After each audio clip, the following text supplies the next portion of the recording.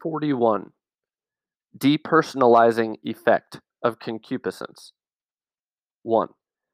In the Sermon on the Mount, Christ said, "You have heard that it was said, 'You shall not commit adultery.'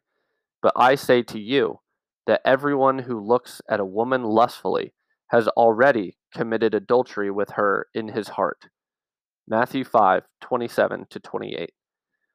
We have been trying for some time to penetrate the meaning of this statement, analyzing the single elements in order to understand better the text as a whole.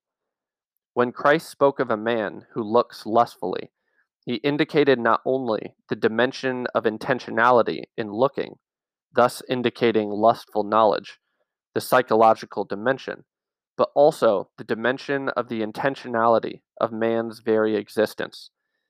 In the situation Christ described, that dimension passes unilaterally from the man, who is the subject, to the woman, who has become the object. This does not mean, however, that such a dimension is only unilateral. For the present, we will not reverse the situation analyzed or extend it to both parties, to both subjects.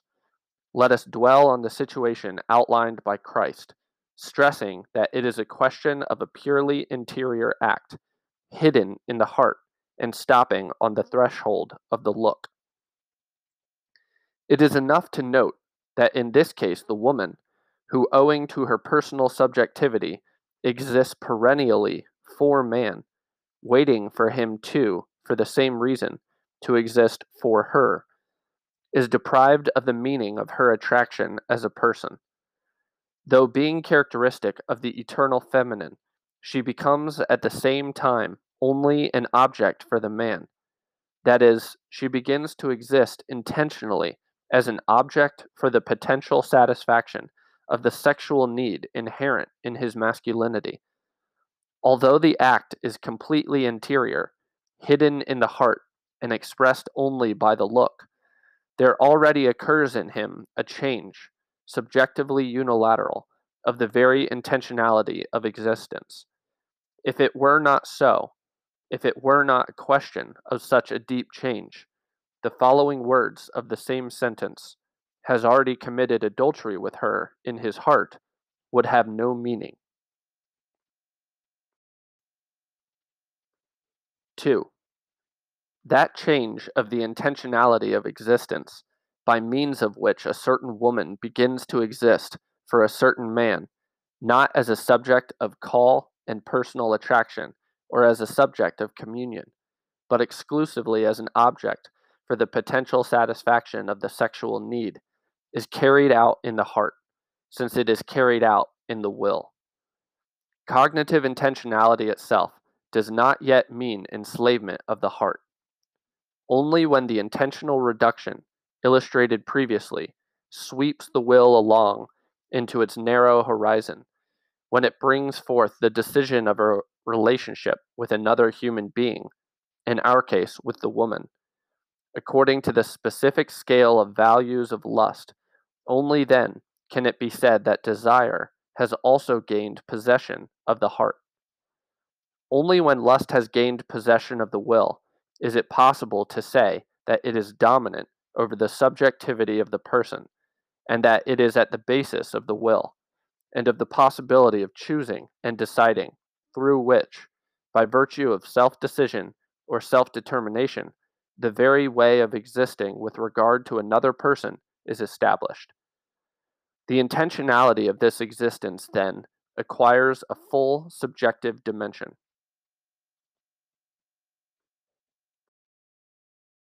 3.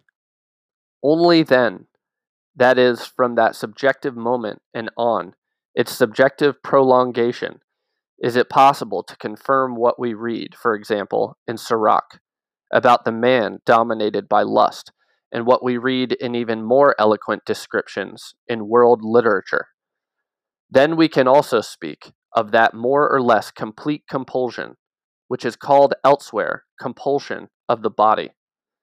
This brings with it loss of the freedom of the gift, congenital and deep awareness of the matrimonial meaning of the body, of which we have also spoken in preceding analyses. 4. When we speak of desire as the transformation of the intentionality of a concrete existence, of the man, for example, for whom a certain woman becomes merely the object of the potential satisfaction of the sexual need inherent in his masculinity, it is not at all a matter of questioning that need as an objective dimension of human nature with the procreative finality that is characteristic of it. Christ's words in the Sermon on the Mount, in its whole context, are far from Manichaeism, as the true Christian tradition also is. In this case, there cannot arise, therefore, objections of the kind. It is a question, on the contrary, of the man's and the woman's way of existing as persons, that is, of that existing in a mutual for, which, also on the basis of what, according to the objective dimension of human nature, can be defined as the sexual need, can and must serve the building up of the unity of communion in their mutual relations. Such is the fundamental meaning characteristic of the perennial and reciprocal attraction of masculinity and femininity, contained in the very reality of the constitution of man as a person, body and sex together. 5. The possible circumstance that one of the two persons exists only as the subject of the satisfaction of the sexual need, and the other becomes exclusively the object of this satisfaction, does not correspond to the union or personal communion to which man and woman were mutually called from the beginning. On the contrary, it is in conflict with it. Moreover, the case in which both the man and the woman exist reciprocally as the object of satisfaction of the sexual need, and each on his or her part is only the subject of that satisfaction, does not correspond to this unity of communion, but on the contrary, it clashes with it. This reduction of such a rich content of the reciprocal and perennial attraction of human persons in their masculinity or femininity does not at all correspond to the nature of the attraction in question. This reduction extinguishes the personal meaning of communion, characteristic of man and woman, through which, according to Genesis 2:24, a man cleaves to his wife, and they become one flesh.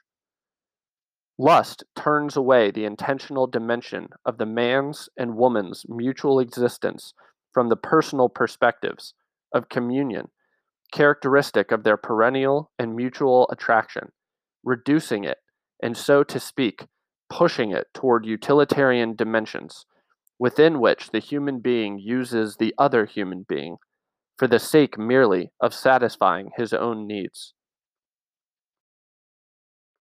6.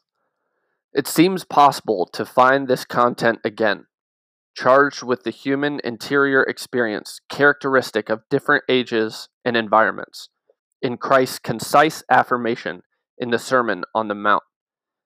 At the same time, we cannot in any case lose sight of the meaning that this affirmation attributes to man's interiority, to the integral dimension of the heart as the dimension of the inner man.